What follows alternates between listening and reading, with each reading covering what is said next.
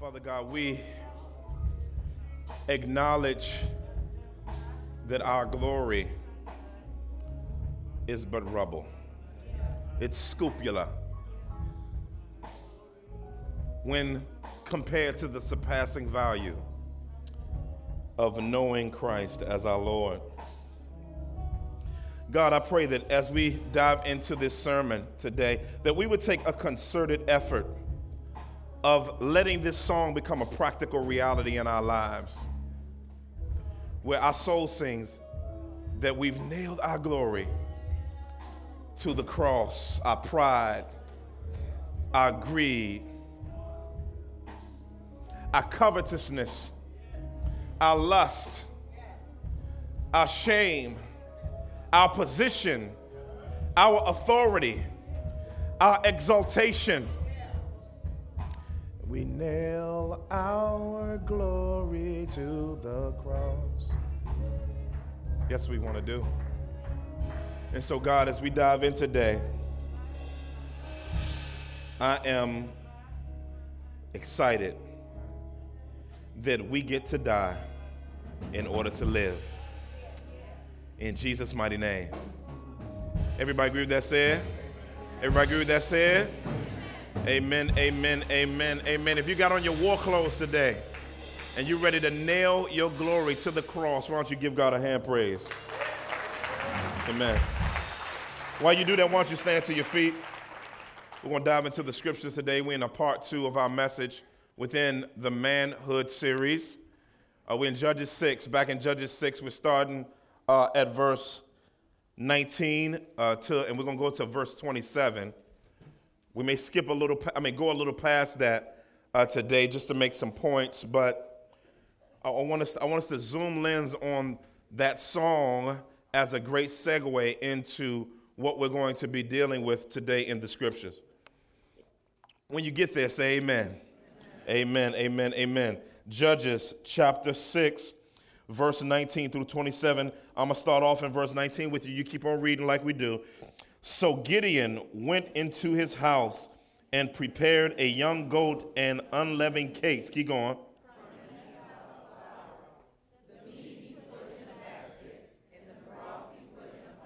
Yeah.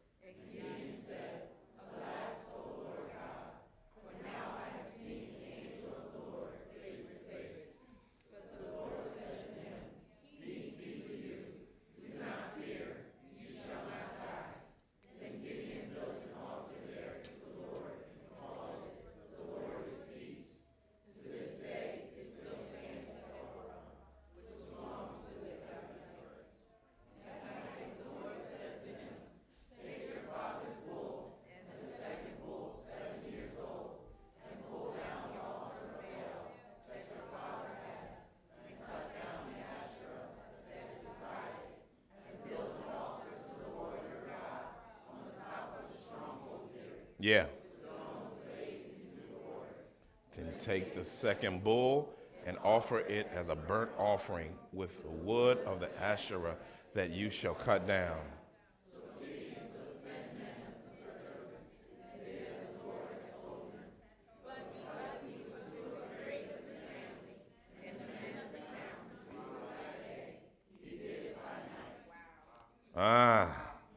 Well, we're in our second installment of our sixth installment of our Numanity series. We'll be talking about today again, breaking free from strongholds. Father God, we honor you for the ability to be free. And we know that for freedom, based on Galatians chapter 5, verse 1, for freedom Christ has set us free. And that's the beauty of the gospel. The gospel has given unparalleled clarity to the fact that those who have repented of their sin and have believed in Christ by faith have been given freedom. However, on a daily basis, God, we have some impractical entanglements. And so we want, Lord, for you to do something spiritual. Don't just give us theological ecstasy, Lord God, but give us biblical and a rich sense of freedom, because he who the Son sets free is free indeed. And so, Lord God, let the words of my mouth, let the meditations of my heart be acceptable in your sight. Oh God, our strength and our Redeemer in whom we trust. In Jesus' mighty name. Everybody agree with that said? Amen. Amen. You may be seated. We're in our second installment. We're in the midst of a manhood series. And it seems to be that it's more than a manhood series, because God, the Holy Spirit, seems to be hitting the ladies as well. And so as we are in this section of the installment of our Numanity series, we've come to the point where we have to deal with the fact that there are things in the way of us being conformed to Christ's image. God's desire is for us to look like Jesus, not just in the positional justification by faith that he's giving us by declaring us righteous by grace alone, through faith alone, through Christ alone, but he wants practical lookalikes. Being a practical lookalike means that you don't use salvation as fire insurance, but what you use salvation for is the means by which the way God has secured you to look like an eternal family member, that you progressively are walking viciously in the sanctification process to honor and glorify and lift him up, to dealing with every single thing in your life that's in the way. Now, I don't care how young you are in here. I don't care how old you are in here. You got issues. That should have been louder, but I'm going to say that one more time. No matter how young you are, no matter how old you are, you got issues. Yeah. And you can act like you got it all together if you want to. But every last person under the sound of my voice has a vicious need for God to help us to attack everything that's an encumbrance to where he wants us to be.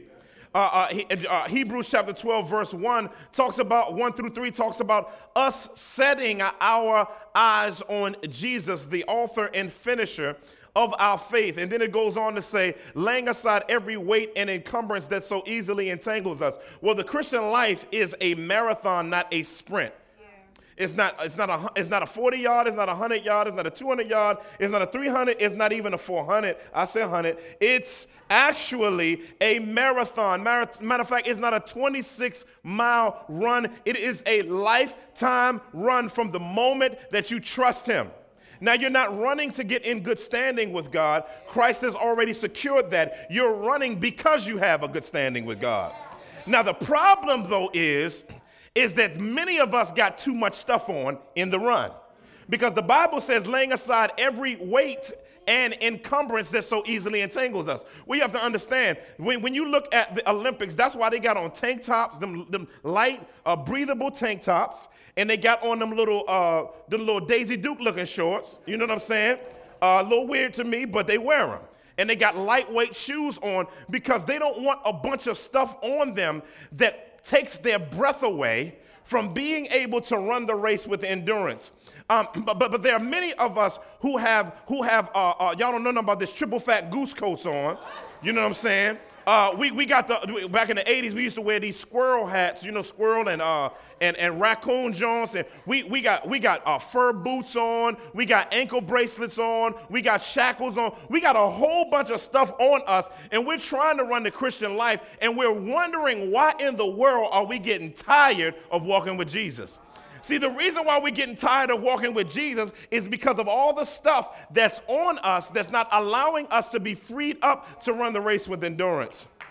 And so a stronghold is those weight and encumbrances that we make a part of our life structurally as something that's supposed to be a part of the marathon with Jesus.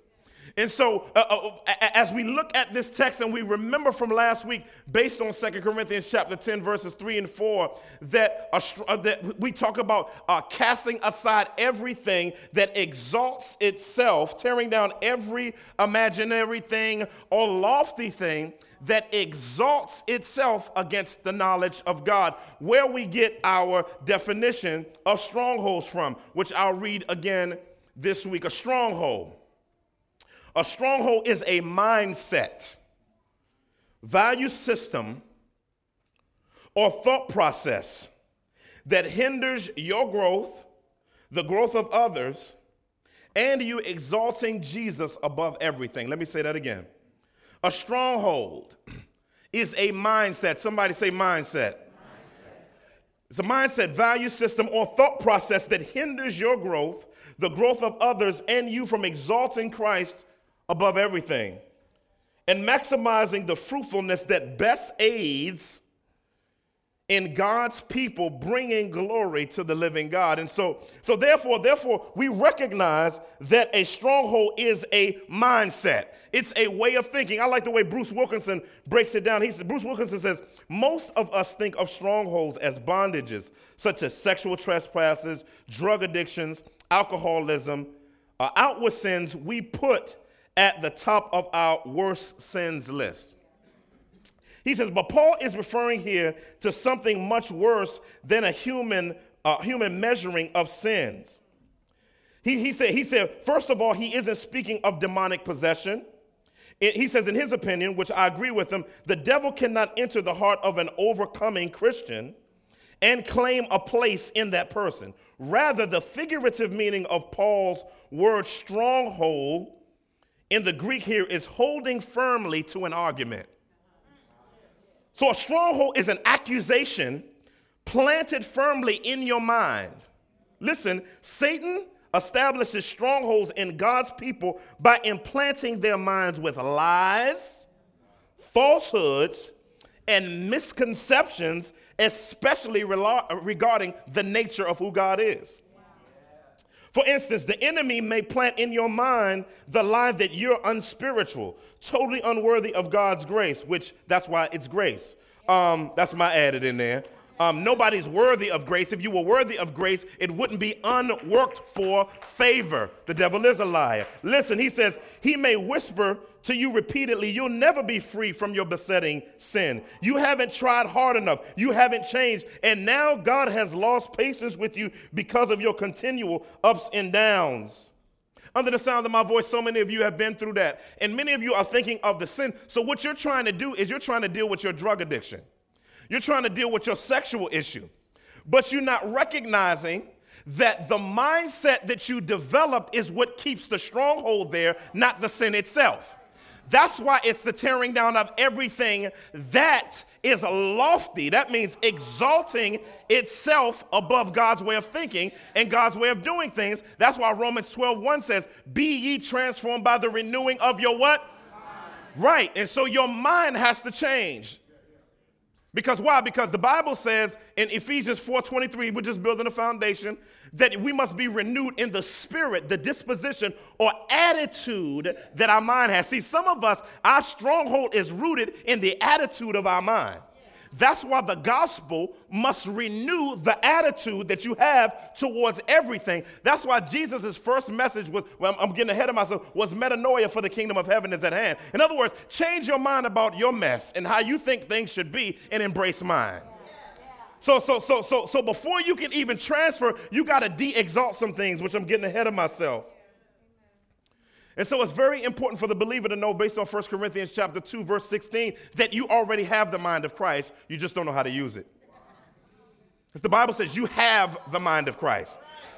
Did you get that? That means when Christ saved you, he gave you a new way of thinking, a new level of affections, and a new volition, the ability to execute what he said execute. Which brings me to my first and only point for this sermon today. If you're going to break free from strongholds, we saw last week that you have to have an explicit encounter with God. As we saw Gideon had. He had an explicit encounter with God where God dealt with his functional dysfunction. In other words, functional dysfunction is you functioning in something that's raggedy, which is dysfunction, thinking that it's function, a.k.a. the new normal. Okay? And so he dealt with that, and God dealt with him with that. So we said we have an explicit, a clear encounter with God. This week, secondly, if you're going to break free from strongholds, you got to recognize that breaking free demands a radical commitment to face the stronghold. A radical commitment to face the stronghold. Look in the scriptures. It says, so Gideon went into his house and prepared a young goat. And it says, and unleavened cakes. That means without anything that puff it up in there. From an ephah of flour. The meat he put in the basket, and the broth he put in a pot, and brought them to him under the tree and presented them. And the angel of God said to him, take the meat and unleavened cakes and put them on this rock, and pour the broth over them. And he did so. Then the angel of the Lord reached out the tip of his staff that was in his hand and touched the meat and the unleavened cakes. Guess what? And fire sprang up from the rock and consumed the meat and unleavened cakes. And the angel of the Lord vanished from his sight. Then Gideon perceived that he was the angel of the Lord. And Gideon said, alas, O Lord God, for now I have seen the angel of the Lord face to face. In other words, he recognized that in some way, shape, or form, the massive God in heaven, who Paul says in Timothy, dwells in unapproachable light. In other words, before you get to the living God, his bodyguard is his glory. Wish I had some help. And he says he dwells in unapproachable light. That means you can't just walk up on God how you want to. All of them understood that you can't see God and live. In other words, if God were to just say, I'm just going to pull back the curtain of eternity and let my glory and all of the essence of my beauty shine on the universe, everybody would immediately disappear and be disintegrated.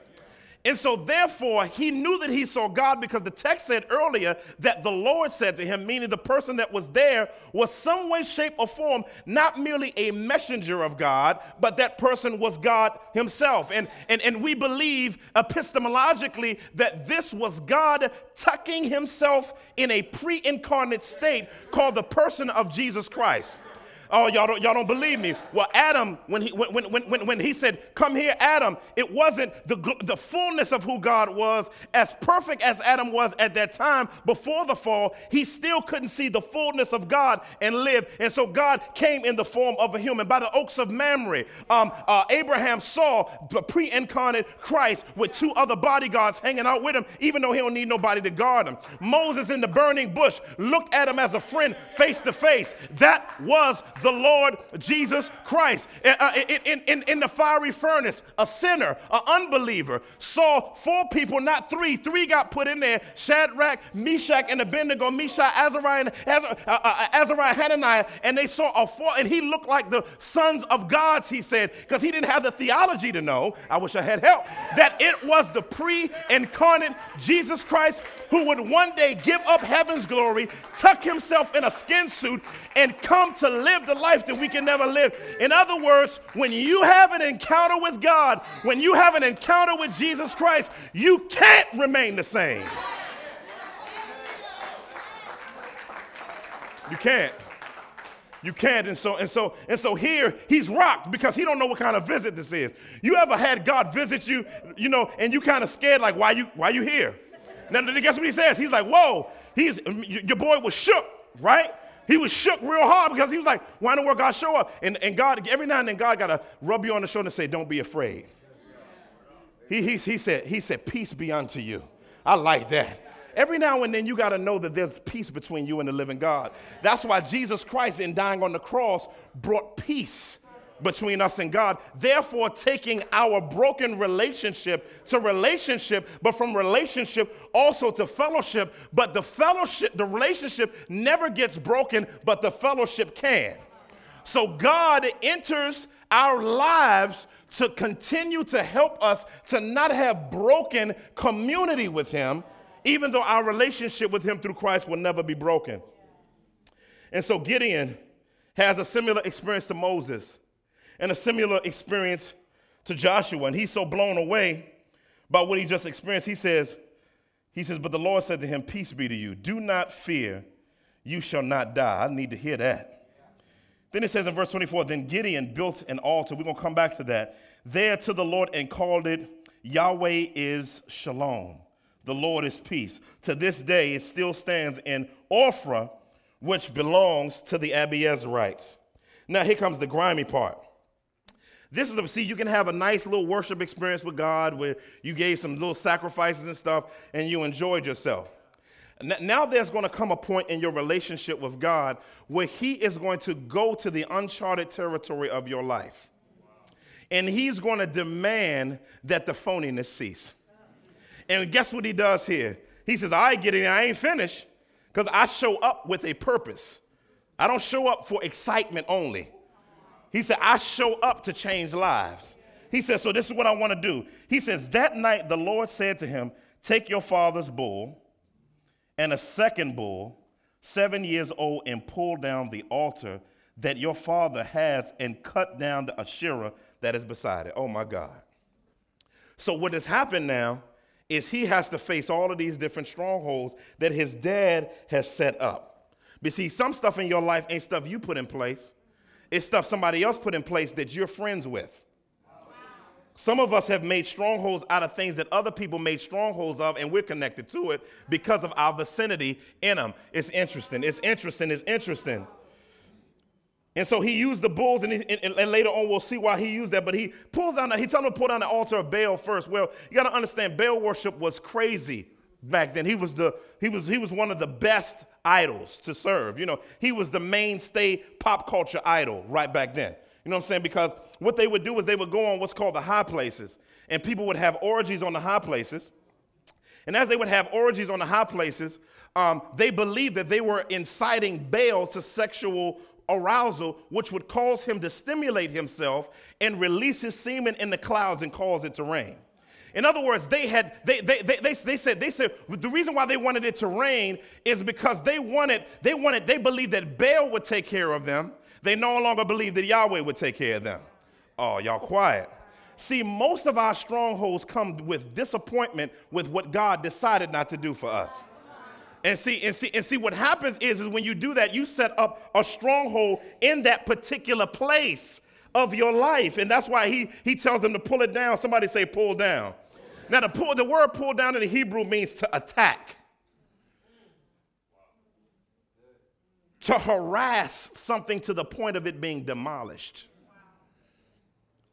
It means to cause something in your life to have a lower position. Did you hear that? See, listen. Most strongholds in our life are things that have eclipsed the beauty of what only God can provide and replacing it with that particular thing, therefore making it bigger than God. Now, the issue is nothing really is bigger than God. But when you are so bound and you're shackled up real tight, what happens is your flesh and your passions and your desire of what you structurally set up makes you believe that thing is greater. And it's not the external sin. Remember, it's the mindset that goes behind it that makes you believe. That's why you have to pull down thoughts and imaginations, because God is the only real truth. And so because he's the only real truth, some of you have to attack some stinking thinking.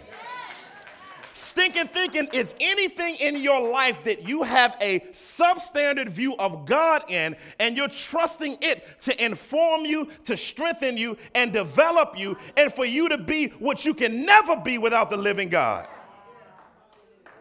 Everybody has one that needs pulling down, and you got to have aggressive self-confrontation. You can't just pity-pat over and play with it. There's some stuff in your life that you're going to have to go after hardcore. You got to be, listen, let me tell you something. You got to be tired of being tired. You got to be sick and tired of being sick and tired. Some of you have been coming to the altar call every week for the same thing. Why? Because you're coming about the sin and not the mindset. See, if you don't change your mind about greed to being generous and thankful, then it won't change.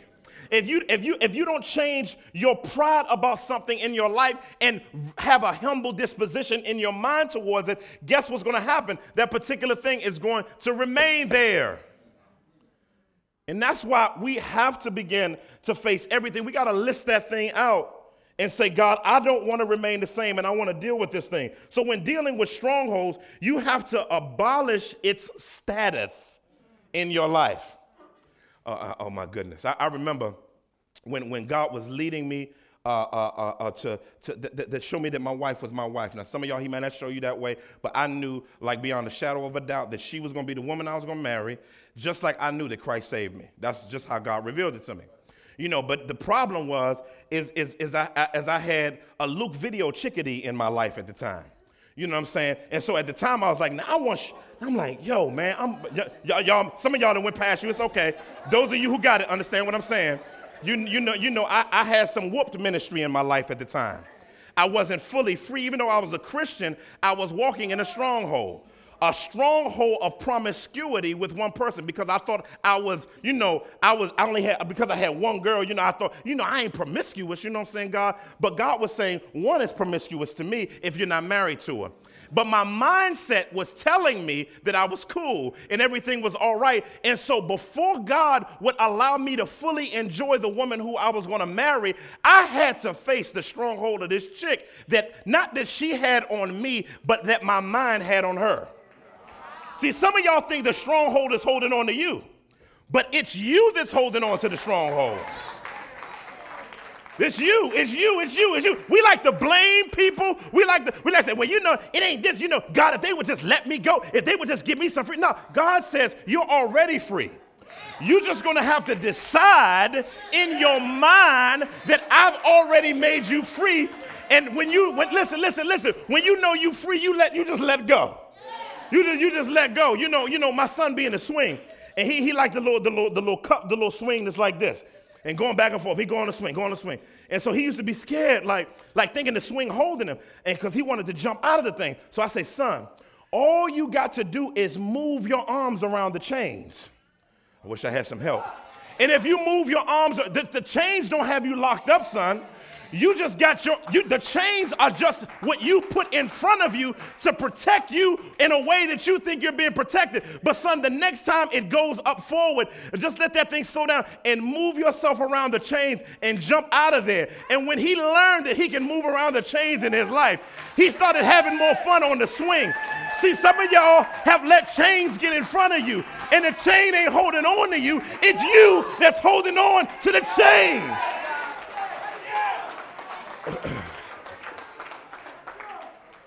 And see, you got to recognize Christ unlocked. That's why he's called the key of David, because he is a skeleton key.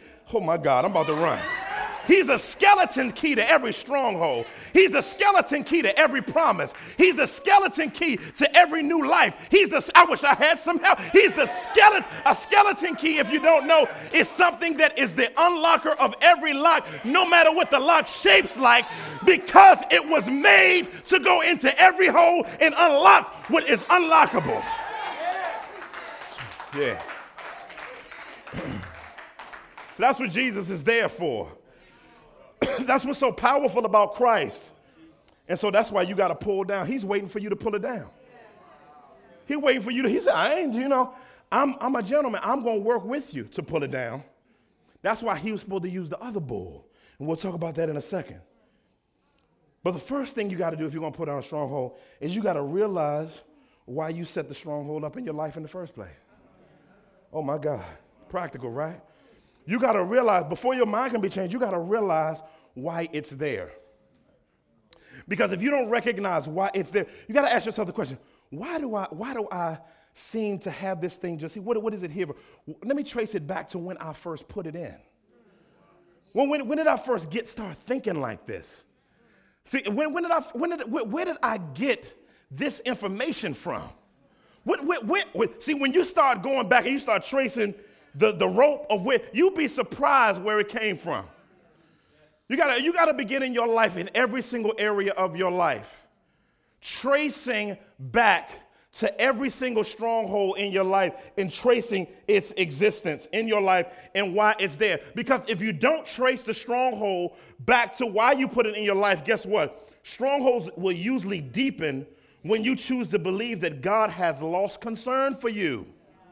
See, what will happen is when you don't trace it back, you'll say God didn't care. Remember what Gideon said earlier in the chapter? He said, God, you ain't even been around. But God's like, hold on. He didn't say this in that part of the chapter, but he was like, you put you there. I didn't put you there. But I'm coming where you put you to get you out of where you put you. Did you hear that? See, that's how God does. God doesn't come to condemn you in the way you put yourself. He wants to be a portal into a way of escape from where you put yourself. That's just the truth. If you don't say amen, you can say something. Next thing. You not only got to recognize why they are in your life. Number two, you got to recognize what they are.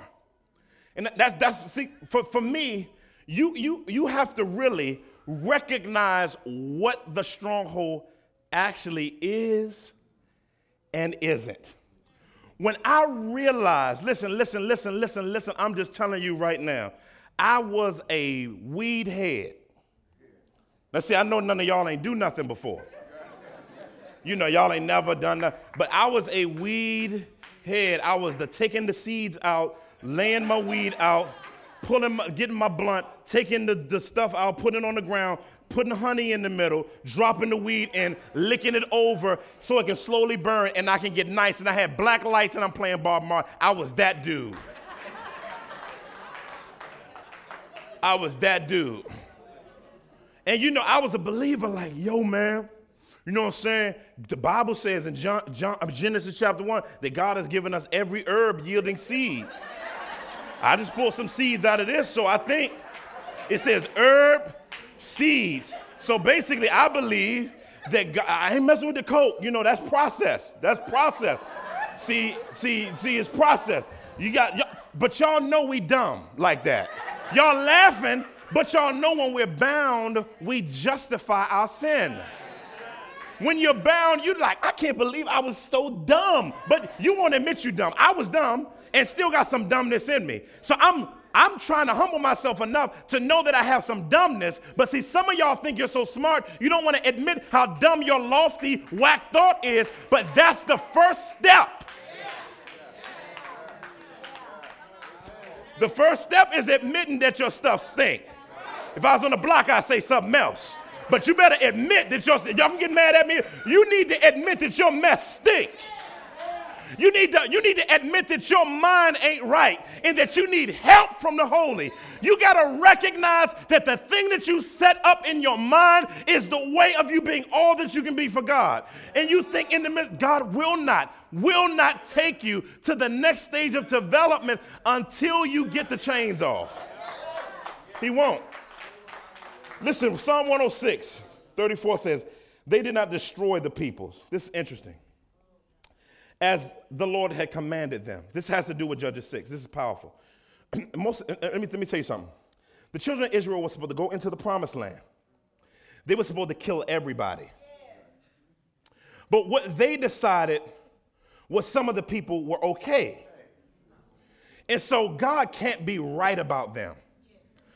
You know, the women look nice. These are children. You know, this can't. See, God be tripping. Like, we know better than him. That's what we don't say out our mouth, but with our practice, we're functionally saying, we got better ideas than you, God. So basically, check it out. They didn't destroy all of the people. Now, when they didn't destroy all of the people, what happens is their incomplete obedience gave them open doors to the stuff that God wanted them to destroy. See, there's some of us, listen, I'll give you another example. Azariah in 2 Kings 15. This is one of the first passages because I'm still dealing with strongholds. Everybody's always dealing with strongholds. And so when I first came to terms with strongholds in 2 Kings 15. And I remember when God said, Azariah, I want you to destroy all of the high places. People are having sex, wilding out on the high places. They're worshiping Baal. I want you to tear down all of the high places. Just get rid of all of the altars. Get them all out of there. But the Bible says that he didn't pull all of them down. Then later on in the text, and it says, and the people went back up on the high place and began burning incense up there. In other words, your incomplete obedience and my incomplete obedience makes us think that we're stronger than we are.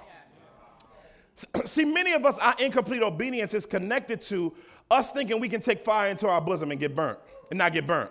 I'm all right, I'm strong. I'm strong. See, the moment you say I'm strong, you're strong and wrong. Because let me tell you something. People in the Bible did not fall in their weaknesses. They fell in their strengths. Okay, you think I'm lying. Abraham was a man of faith, but the area he fell in was faithlessness because he didn't believe God would provide a child through Sarah. Okay, y'all still don't believe me. The Bible calls Moses the most humble man over all creation. But when he saw the children of Israel wilding out, God said, speak to the rock. But he was so proud. He said, I'm so beastly with I could strike the rock. And that was pride, thinking that he knew better than God. Y'all think I'm lying. Let's go to David. The Bible said David was a man after God's own heart and a man of great integrity.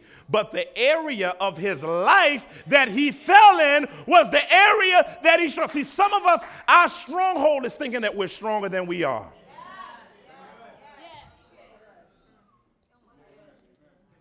And see, when the Bible says in weakness, we are made strong. Listen. If that changes your mind, because then your strength, you be like, I ain't really, God has given me a gift, but without him, this is a weakness. See how your mind has to get changed? I got to move. I got to move. Then he says, cut down the Asherah that is beside it. This is dope.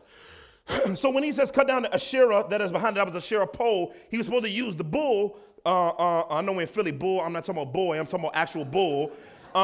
Missed some people. He was supposed to push it over. Now, this is what cut down. See, this is how grimy God wants your fullness of your breaking down of a stronghold to be. Cut it down. Because listen, the cut down in the Hebrew means to uproot. Jesus. A tearing motion of removing roots of a plant or a tree from the ground. And a tearing motion means to cut something off from its source. See, God wants you to stop feeding your stronghold. And so he says, I am going to cut off the place. Now, what's beautiful about God is he doesn't leave us here. He doesn't ever leave us here. Because in the next verse, he says something beautiful. I keep saying it's beautiful. Go look at verse 26. He says, and build an altar to the Lord your God on top of the stronghold here. Wow. So in the same place you used to wild out, in the same place you used to have idols, I want you to build. I don't want you to stop worshiping me, but I want you to reorder that place as the right place of worshiping me. What does build up mean? Build up means to erect a new construction of some type right here in this passage. And so God is telling you to erect a new construction right here. Now, that's very, very important. He says, build an altar. Why does he say build an altar? Because of what an altar represents. An altar represents a place of worship, sacrifice, and spiritual identity. Let me say that again. It's a place of worship, sacrifice, and spiritual identity. I'm in the book, Genesis 12:8, right? Your boy Abraham comes with a caravan of his people into the land of Canaan, this same land right here. When he comes into the land, in verse 8, God talks to him. He leaves, he dips, he chops it up with God, and then he gets into the land. And everywhere he looks around, there are lost people around him in the land of Canaan. What does he do? He sees altars over here. There are all kinds of spiritual places. There are high places, but guess what he does?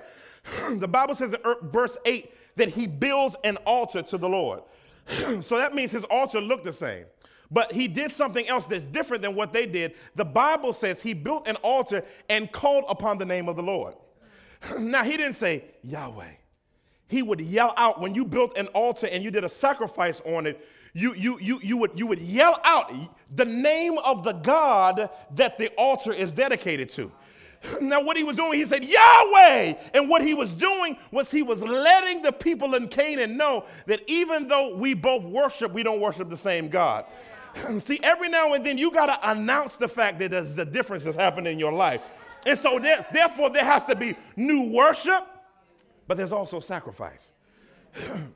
That means when you build the altar in your place, that means you're going to start making sacrifices. Listen, Paul says, I've counted all things but lost for the surpassing value of knowing Christ is my Lord. See, sometimes when you tear stuff down and build up in the place of it, you suffer a loss. See, some of you, so listen, if you're really dealing with a stronghold, it hurts to get rid of it.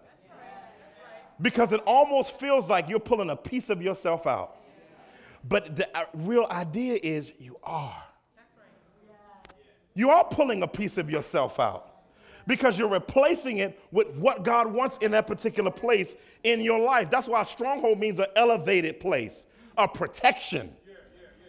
That's why I like over in Proverbs chapter 18, verse 6, it says, the name of the Lord is a strong tower. The righteous run into it. That is his name, and they are safe. Now, in the Old Testament, that's the name of Yahweh.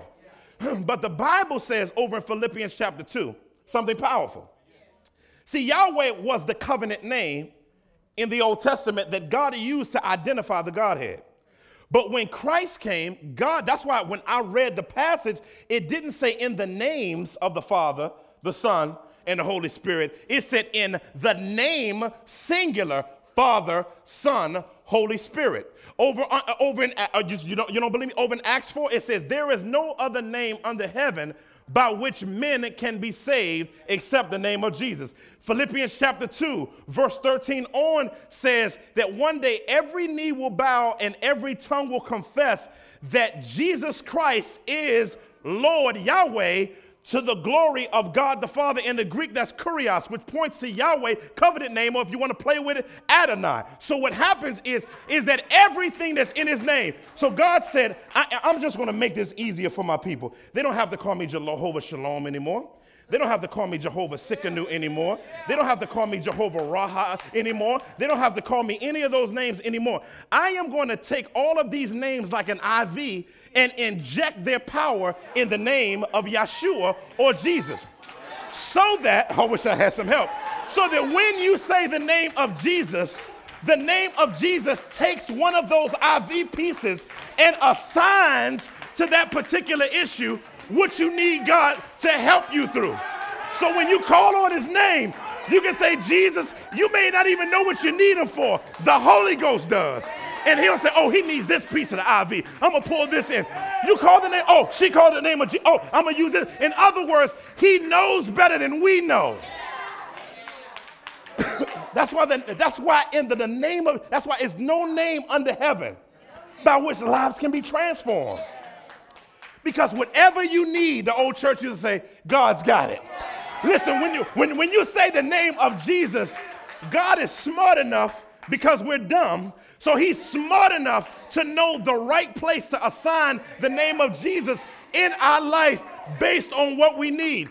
In other words, we're not motiveless. We didn't believe he was one time the Father, then became the Son, and then became the Spirit. We believe in simultaneous existence. We believe in the preeminence of God the Father, the power of the Holy Spirit, but the Son as the representation of how the Godhead gets to us because of the gospel. Y'all lost right now. But I'm so glad that he came and died on the cross for me. I'm so glad that he lived a life that I could never live. Oh my God, was born in the life that I could never be born in.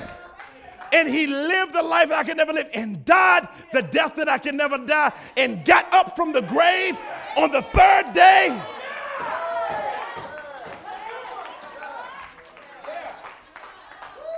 In a way that I couldn't. That's why the devil tried to make the grave into a stronghold. But guess what? The stone got rolled away. I don't know what stone you got in your life right now. But because Christ died on the cross and got up out of the grave, guess what? The Holy Ghost want to go like this with you. To roll the thing that's in the way for you coming out walking practically in new life in Jesus Christ. That's why Paul says, I want to attain to the resurrection and the fellowship of his sufferings. Some of us want resurrections, but we don't want no suffering. But there is no resurrection without some suffering. You better hear me today. Listen, you can't walk in freedom until you walk in the grime and grit. But the issue is we already have victory because he already did it. We're just walking in his footsteps to live in light of what he's already done for us. I gotta move. I gotta move. I gotta move. I gotta get out of here. So, just a couple of practical points. I know I was supposed to close there and get on the organ or something, but I got to give it all. Last but not least, the process of being free looks like this. Repent of the mindset that you made room for in your life. Matthew 1:14. Number one, that means agreeing with what God says, admitting that you believed a lie, and ask God to give you strength to believe him for the right way of thinking. Number two, replace the false mindset with God's. Romans 12:1-2. You need informational renewal and you need attitude renewal. Ephesians 4:23. You can have the new mind, but your attitude must be renewed. Because if you have the right information, I'm closing. If you have the right information but the wrong attitude, you'll still have a stronghold. Because the attitude is what helps you to accept the reality of and properly place that mindset where it's supposed to be in your life. I gotta close. I've gone like a long time. But I want us to walk in freedom and be consistently committed to what it means to be free. I love it that we're more vibrant, but I want every area of our lives to be vibrant. Every area of our life. Today, decide, I cannot be the same. Decide today, God, this is it. This is it. God, this is the day I'm deciding that this is no longer going to have a hold on my life. Today, God, I want to face my disappointment with you. Some of you are disappointed with God, and that's the root of your stronghold. Is you believe that God doesn't care, and you believe he's too slow, and you believe he's forgotten about you. Smash it today. Smash it today. Some of you, I don't know what my life will be like. Listen, let me tell you something. The rest of the passage, I didn't have time to get to it, but this ain't even a prophecy, this is a promise. When you decide that you're going to be free, I need 5 more minutes. When you decide you're going to be free, everybody ain't going to be happy. I wish I had. Listen, because the rest of the text says, when they didn't see their idols in the city anymore, they got mad because some people, the only thing they had in common with you was that stronghold. And you're going to disrupt, I wish I had some help. You're going to disrupt some stuff that you're going to disrupt family stuff. Some of your family members are going to be out on you because you decided that you're not going to be bound in that way anymore. Wish I had some help. Some of y'all, listen, I'm just telling you right now, some of y'all going to lose friends because the only thing you had in common with them was the stronghold. And when you start tearing stuff down, the festivity level in the atmosphere goes up. Wish I had some help. And listen, when you deal with that, somebody going to say to you, watch my word, now you want to be a Christian. Now you want to walk with God. And so what they're trying to do is they're trying to guilt you into remaining bound. I wish I had some help. But what you got to be willing to do is you got to look them smack dab in their face, square your feet up like a bow and arrow, and you say, listen, the devil is a liar. Right now, I tear down every lofty argument that you're bringing against me, and this is a weight, and I rebuke you in the mighty name of Jesus. Listen, you better get your boldness on. You better open your mouth and declare that the devil's mindset must end today.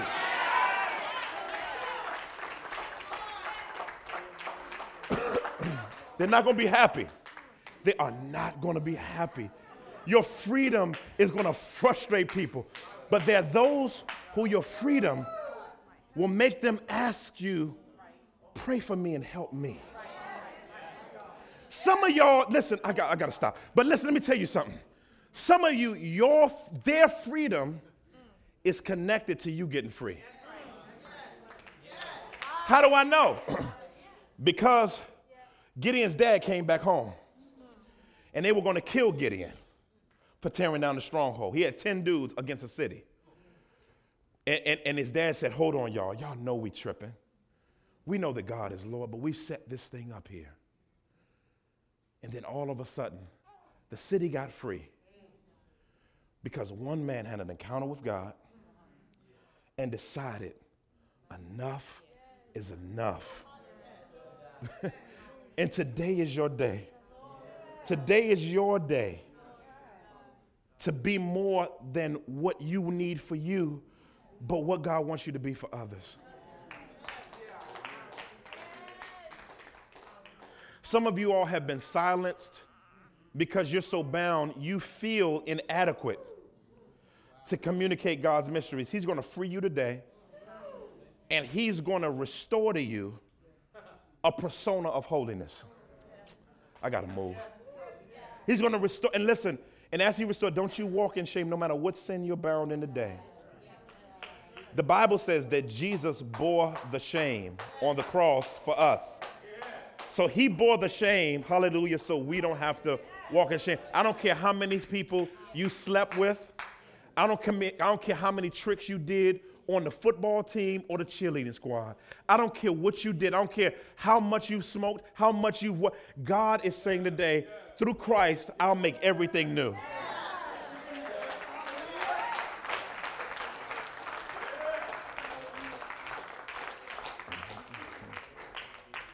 Every head bowed, every eye closed. Today, I want to send a call out to those who don't know Christ. That's you first. Because the first stronghold is being lost. The Bible says, based on 2 Corinthians chapter 4, that the minds of the unbelieving are blinded. That's a stronghold. From being able to see the glorious gospel. That's a stronghold. That means the devil has put something in the way of you seeing the gospel.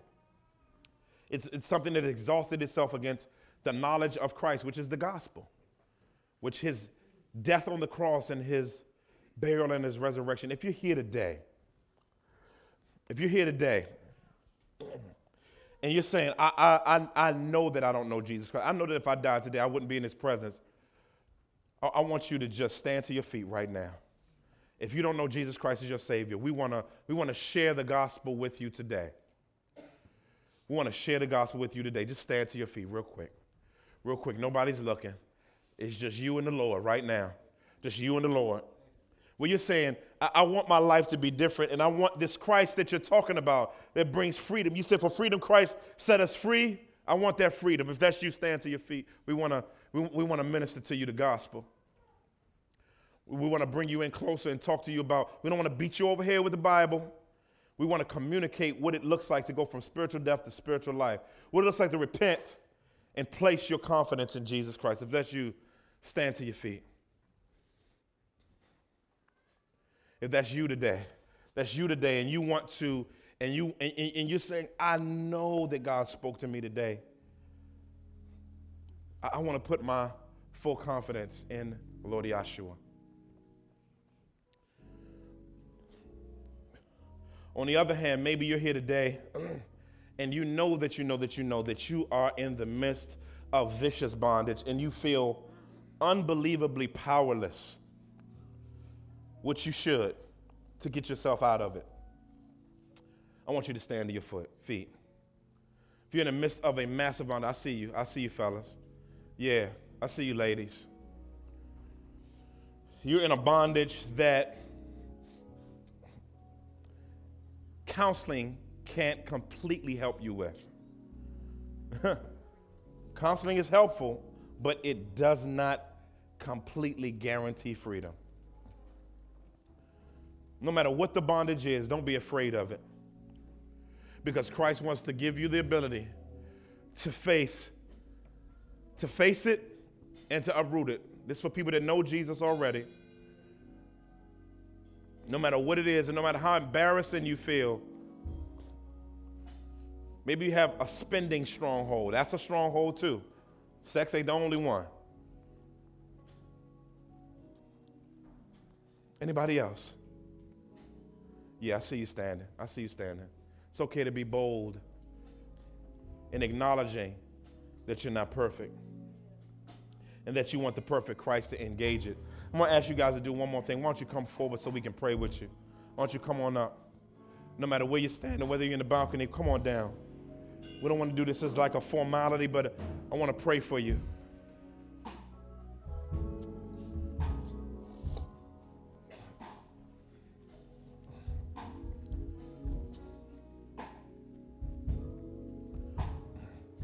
You're under an unshakable odd in your life. And you're saying, God, I need freedom. I'm sick of this.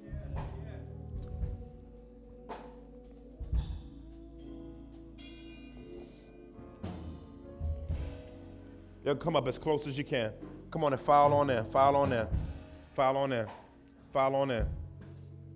Come on as close as you can, especially in this area behind Brother Greg. Put your hand up, Greg. File on him right behind him.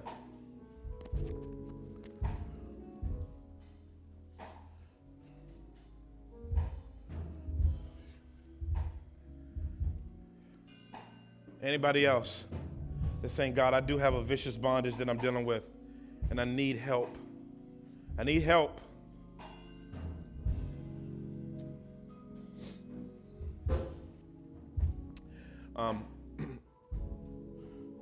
It is nothing wrong with unshamefully dealing with shame. There is something wrong with allowing the shame to remain when Christ has already dealt with it. I want to let you know right now, as you deal with this, there is therefore now no condemnation for those who are in Christ Jesus. There is no condemnation. For some of you, you felt condemned. And Jesus is saying, there isn't any condemnation for you. If you know me, the condemnation is gone. There's only help now.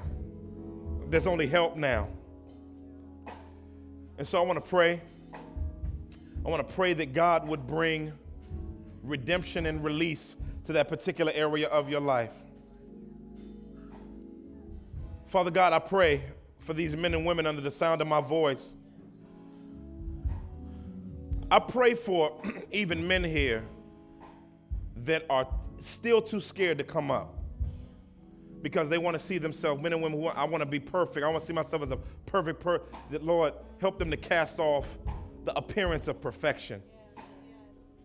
Lord, I pray that you would help every person in here to say, God, I'm throwing off perfection today. I'm not talking about perfection of Christ. I'm talking about fleshly attempts to merit what only Christ can give. And to embrace our need, embrace the need for what only Christ can bring. Lord, I pray for every man, woman up under the sound of my voice. They know exactly what that stronghold is, God. And I'm praying in the name of Jesus Christ that you would touch them where they are. No matter what that stronghold is, God, I pray that you would give them the willingness to say, God, I'm going to tear this mug down today. And God, help them to see the hope of the fact that in the place of that stronghold, they can become a bondservant. A bondservant of Christ, to be bound to him and him alone in every single area of their life. Help them to move the chain out of the way. It's right there in the way, and they think it's holding them, but it's not. It's just like the elephant in the circus who's duped into thinking that a chain can hold them when they have been created more powerful than that chain. God, I pray in Christ's name today that every person in here that knows that they're in the spirit, they are elephants for you, and they're able to break free. For freedom, Christ has set them free. God, I'm going to name some stuff. I feel led to be very specific just in praying for you. Greed. Greed comes in all kinds of forms. Everything from obesity to sinful passions. Lord, I'm praying for drunkenness, sexual bondage, pride. I'm praying for some people up here. They're up here because their fellowship with you is stunted because it's something they haven't gotten over. God, break through there in Jesus' mighty name.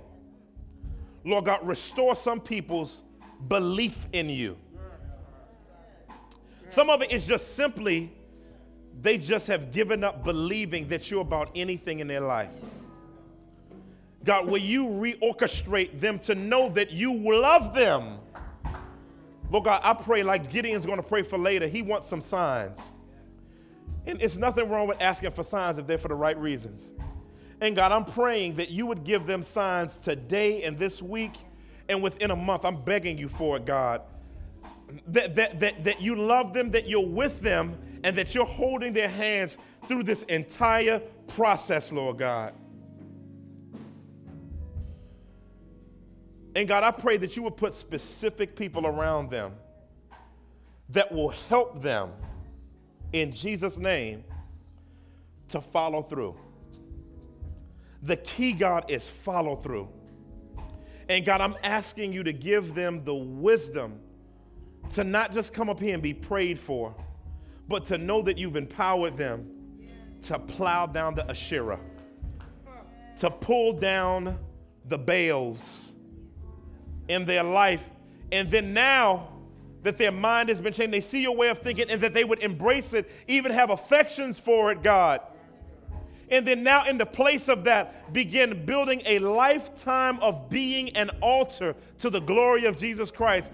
In that particular, where they used to serve Satan in that area of their life, where they used to serve themselves, where they used to serve people, help them to serve you and you alone, God.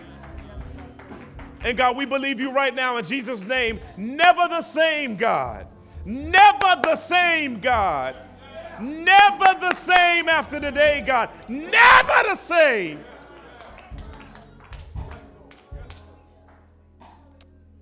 I come against the enemy's lives and demonic forces right now. Come against the devil. I don't proclaim him, but we are commanded to resist. I pray for resistance strength for every person. And I come against every assignment that's even being set up right now to get them back bound. I come against it.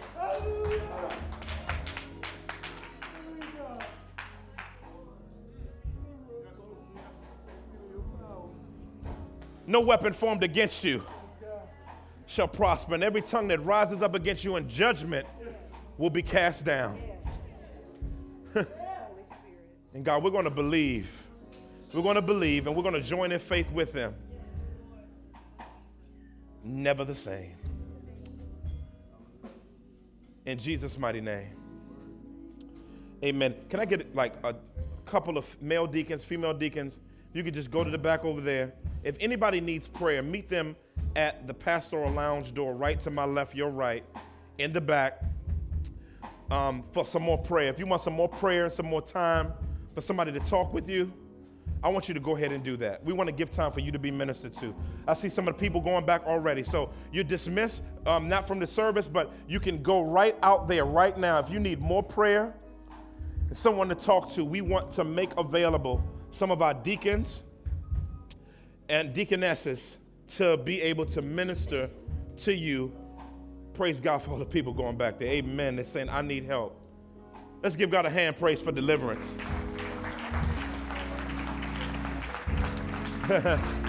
I know we went a little long today, but I know you don't mind going long to see some new believers get baptized. I know you don't mind going a little long to see some lives get set free. And so it's okay if we went a little bit long, if long had to do with freedom. And so why don't our men come? Why don't our men come and come on down and let's get ready to take communion. I am so excited to be able to celebrate Christ's death. I'm so excited to be able to celebrate his death and his resurrection. And so today, if you're a believer in Christ, take communion. I know we've gone long. Why don't you take communion with us and enjoy this time.